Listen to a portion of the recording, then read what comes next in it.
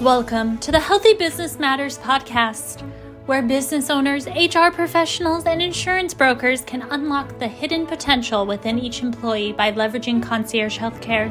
In each episode, your hosts unpack navigating solutions like theirs to drive better employee engagement, productivity, and more importantly, overall quality of life. So grab your morning coffee, start your commute, and welcome your hosts, Nathan Barr and Dr. Andrew White.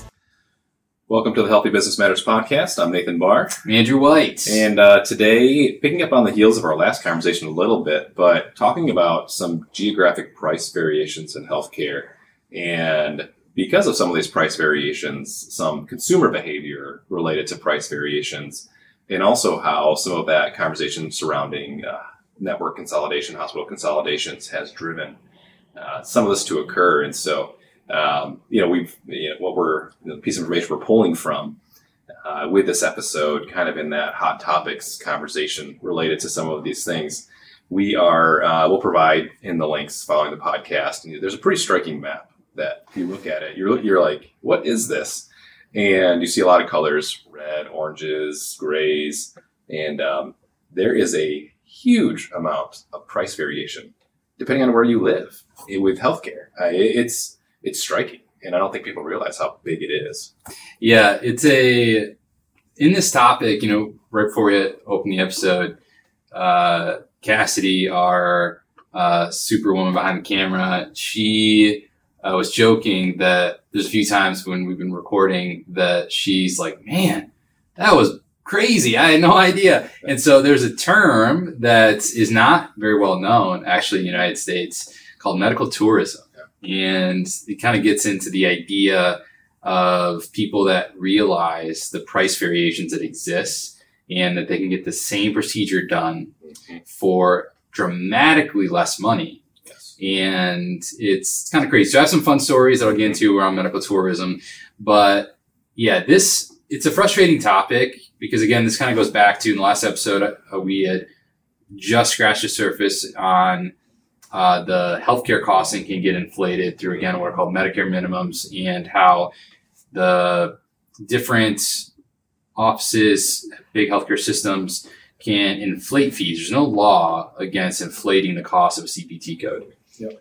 And that can be very frustrating, especially when you start to look into your EOB, and then if you understood what the bare minimum cost was, then how much you got charged for it, it can feel a bit frustrating. Now, in fairness, again, for just devil's advocate here, in the last episode, we talked about in that Harvard study that the whole concept of consolidation in healthcare is that it's going to provide better care for less money, and or better access to.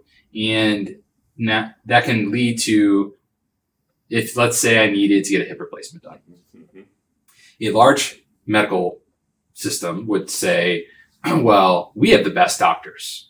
So if your hip replacement here costs, like if you were to bring your EOB and say, wait a minute, I got charged $3,000, but I looked into this price variation map on this article and saw that it should have only cost me $1,200. Yeah.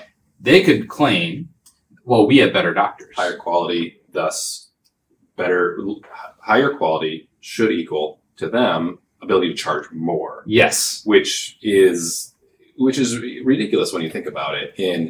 And truly, they said it's marginally better quality. It's not like leaps and bounds better quality. Yes. Now, if I'm going to go somewhere and get my heart replaced, a heart transplant, yes, there are certain places I'm going to go. But you mean I can't do that for you? Yeah, no, I'm not going to. I learned cardiology. Other people.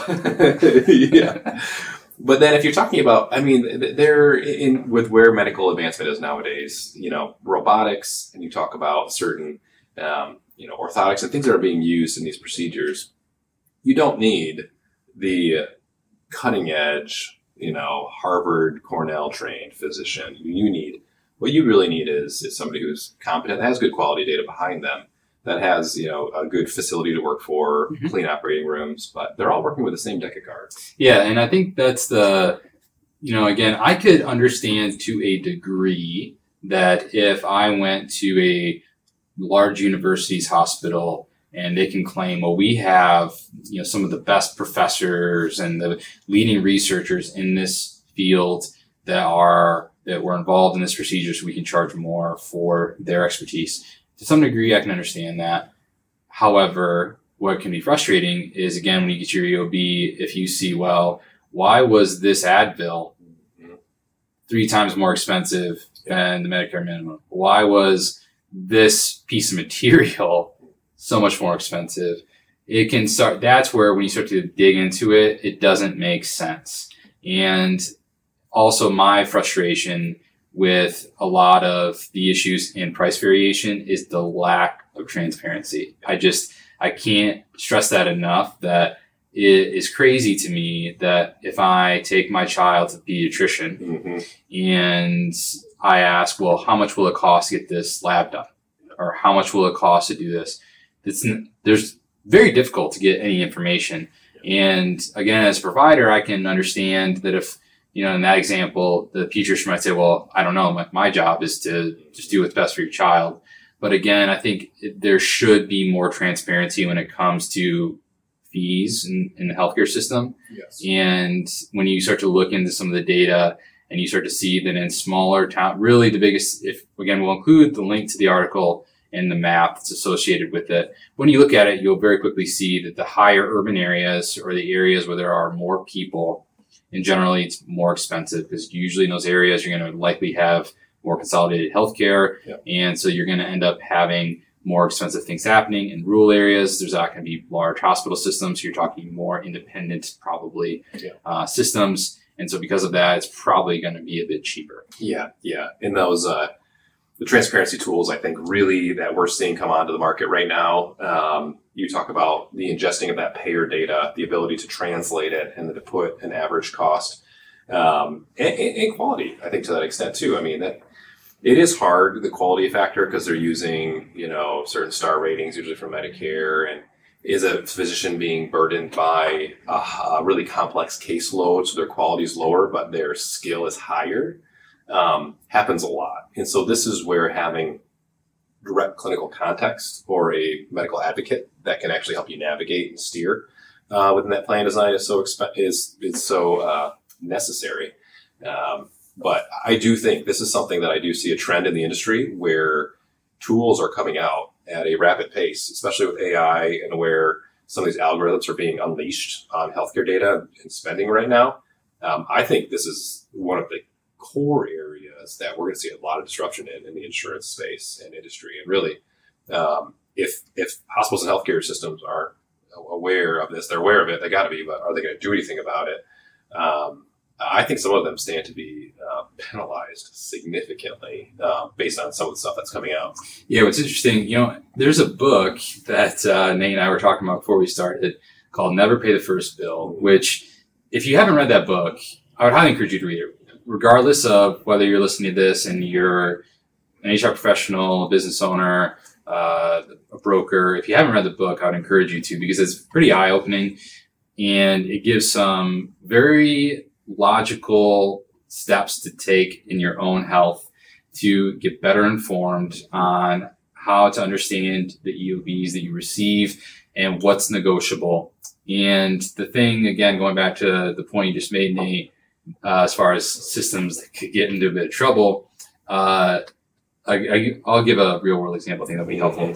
My wife and I have 3 children. Pray for us. They're under 5. And if you ever watch this and I have dark circles, it's probably because my 1-year-old, actually my 2.5-year-old, I don't need alarms. He's 6 a.m. yelling dad. So anyways, when she was pregnant with our 3rd, she needed some blood work done. And we went through the lab that we refer to by our OB. And when I opened the EOB, it was about $680. Yeah. I was a bit confused because, unfortunately for the lab, I work in concierge health and work alongside brokers. And I had a feeling, without even really digging, that was more expensive than the Medicare minimum. And I reached out to a friend of mine at Health Bar and asked, how much would this be at a lab? And I found, well, it was actually that would be about $180. That begs the question, why in the world would we be charged $680 when $500 more for the same procedure?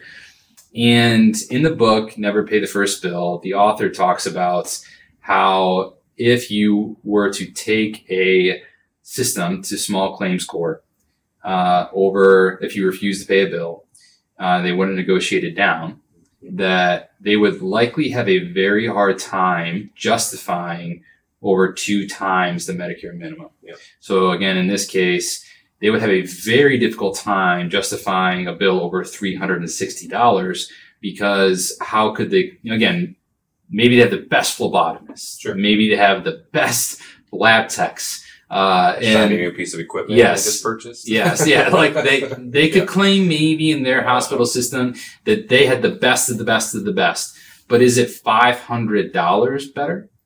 Yeah. And I called and frustrated multiple people in the in that hospital the accounts receivable department, and got hung up a few times. But finally, I got to a manager, and I just kept asking one very simple but not easy to answer question, which is, can you please help me understand why you're charging me 4 times the Medicare minimum? Just help me understand how you can justify that it's $500 more, that it should be $500 more expensive. Yep. And they couldn't.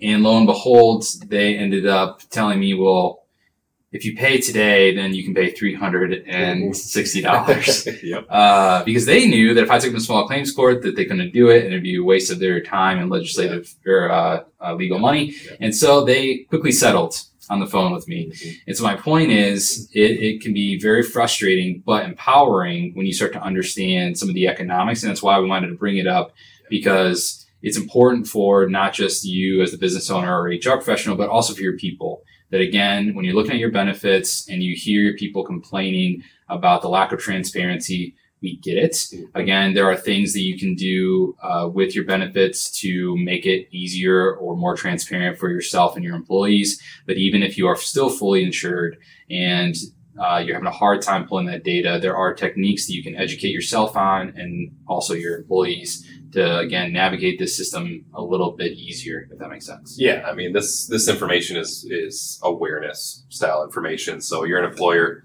in one of these counties referenced, and your rates are 100, 200%, whatever normal rates are. You're like, yeah, what the heck do I do now? And that is, it's a matter of finding good transparency tools, educating yourself, aligning yourself with resources that can advocate for you, right? We're medical professionals, but not a lot of people are. And medical professionals still don't understand. You talk to how many people at that hospital, and they were like, I don't know. I had no idea when I was in the hospital system either. That's how they trained us. They said, we know nothing about cost. We know nothing about these things. You just do the work, right? Which I think is good, but it doesn't help address this. And so, yeah, I think it's not, like I don't have any options as an employer or a consumer of healthcare in these spaces. It's how do I inform myself and educate myself, reading, books like that, and finding tools that can give me information so I can start negotiating as a consumer for healthcare services. And so I think that's where we start, right? We got to start somewhere. This is, I think, where we start as individuals and as businesses and organizations.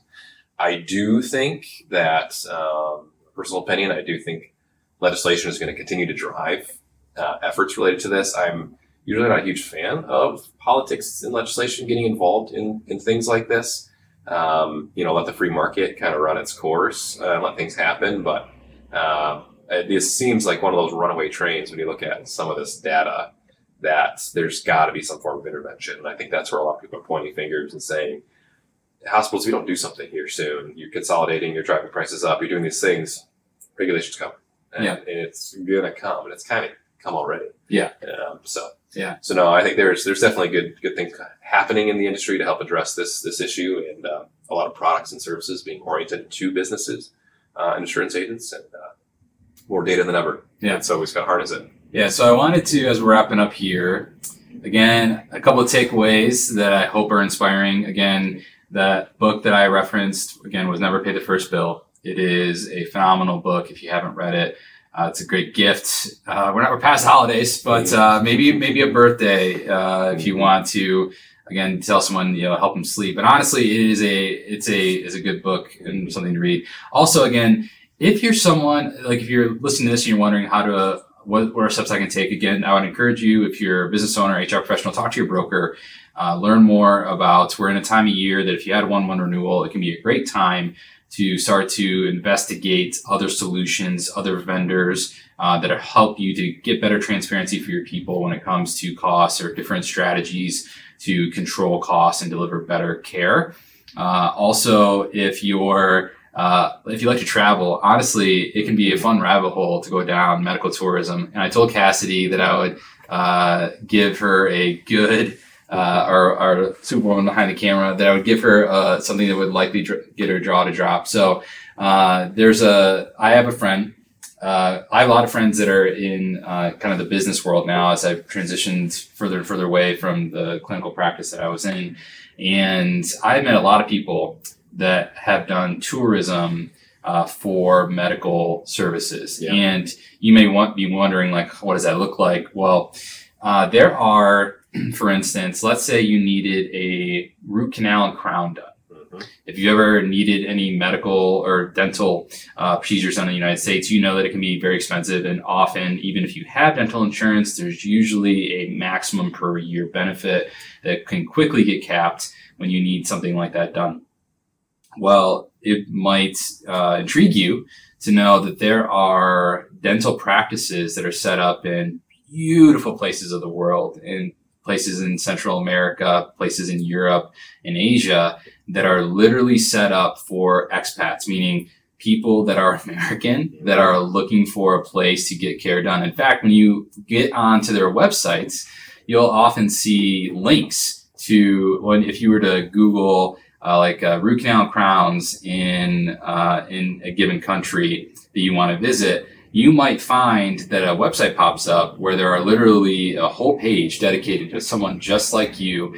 And in there, you'll find that the cost for, like, I have a friend who got a root canal and crown done over in Europe, and it was about a fifth of the cost that it would have cost him to get it done in the United States. And so he was able to book a flight to Europe, stay for a week in a hotel, pay and get his treatment done for the same cost that it would have cost him to get it done down the road. Right. And again, that might not always suit you. Maybe you don't want to make a vacation out of it, but I want to plant the seed that if you enjoy travel and you're willing to get creative, you can make some really cool experiences out of something that you need to get done. It doesn't always work, but when it does, it can be a really cool use, or I would argue a better use of the same amount of money. And it can be pretty cool. So again, if you want to dive down the rabbit hole, I encourage you. Maybe I'll add a link to an article that around medical tourism, just to wet your whistle a bit. I think we should have a whole episode on options that you can travel to and go. Start a little travel agency related to medical tourism. Oh man, don't tempt me. But it's an intriguing topic. Tons of stories related to that as well. So yeah, it's a better time than ever to investigate different options and try something new. Cool. Well, we hope you've enjoyed this episode of the Healthy Business Matters podcast. Again, it helps a ton if you like, subscribe, share, or follow our podcast. And again, whether you consume this podcast on video or wherever you find your audio podcast, again, it can really help us out. And again, if you have ideas for topics you'd love to hear us talk about, please comment, reach out to us on our website, healthybusinessmatters.com. We would love to hear from you as far as what you would find value from. And also, again, if you know of any guests that you think would add a lot of value to our conversations, please let us know. Again, we look forward to seeing you next week as we talk a bit about concierge healthcare and whether it's just a temporary fad or here to stay, Nate. It's here to stay. Yeah, that's what I say. All right. Well, again, we hope you enjoy this episode of the podcast and hope you have a blessed day. Thank you.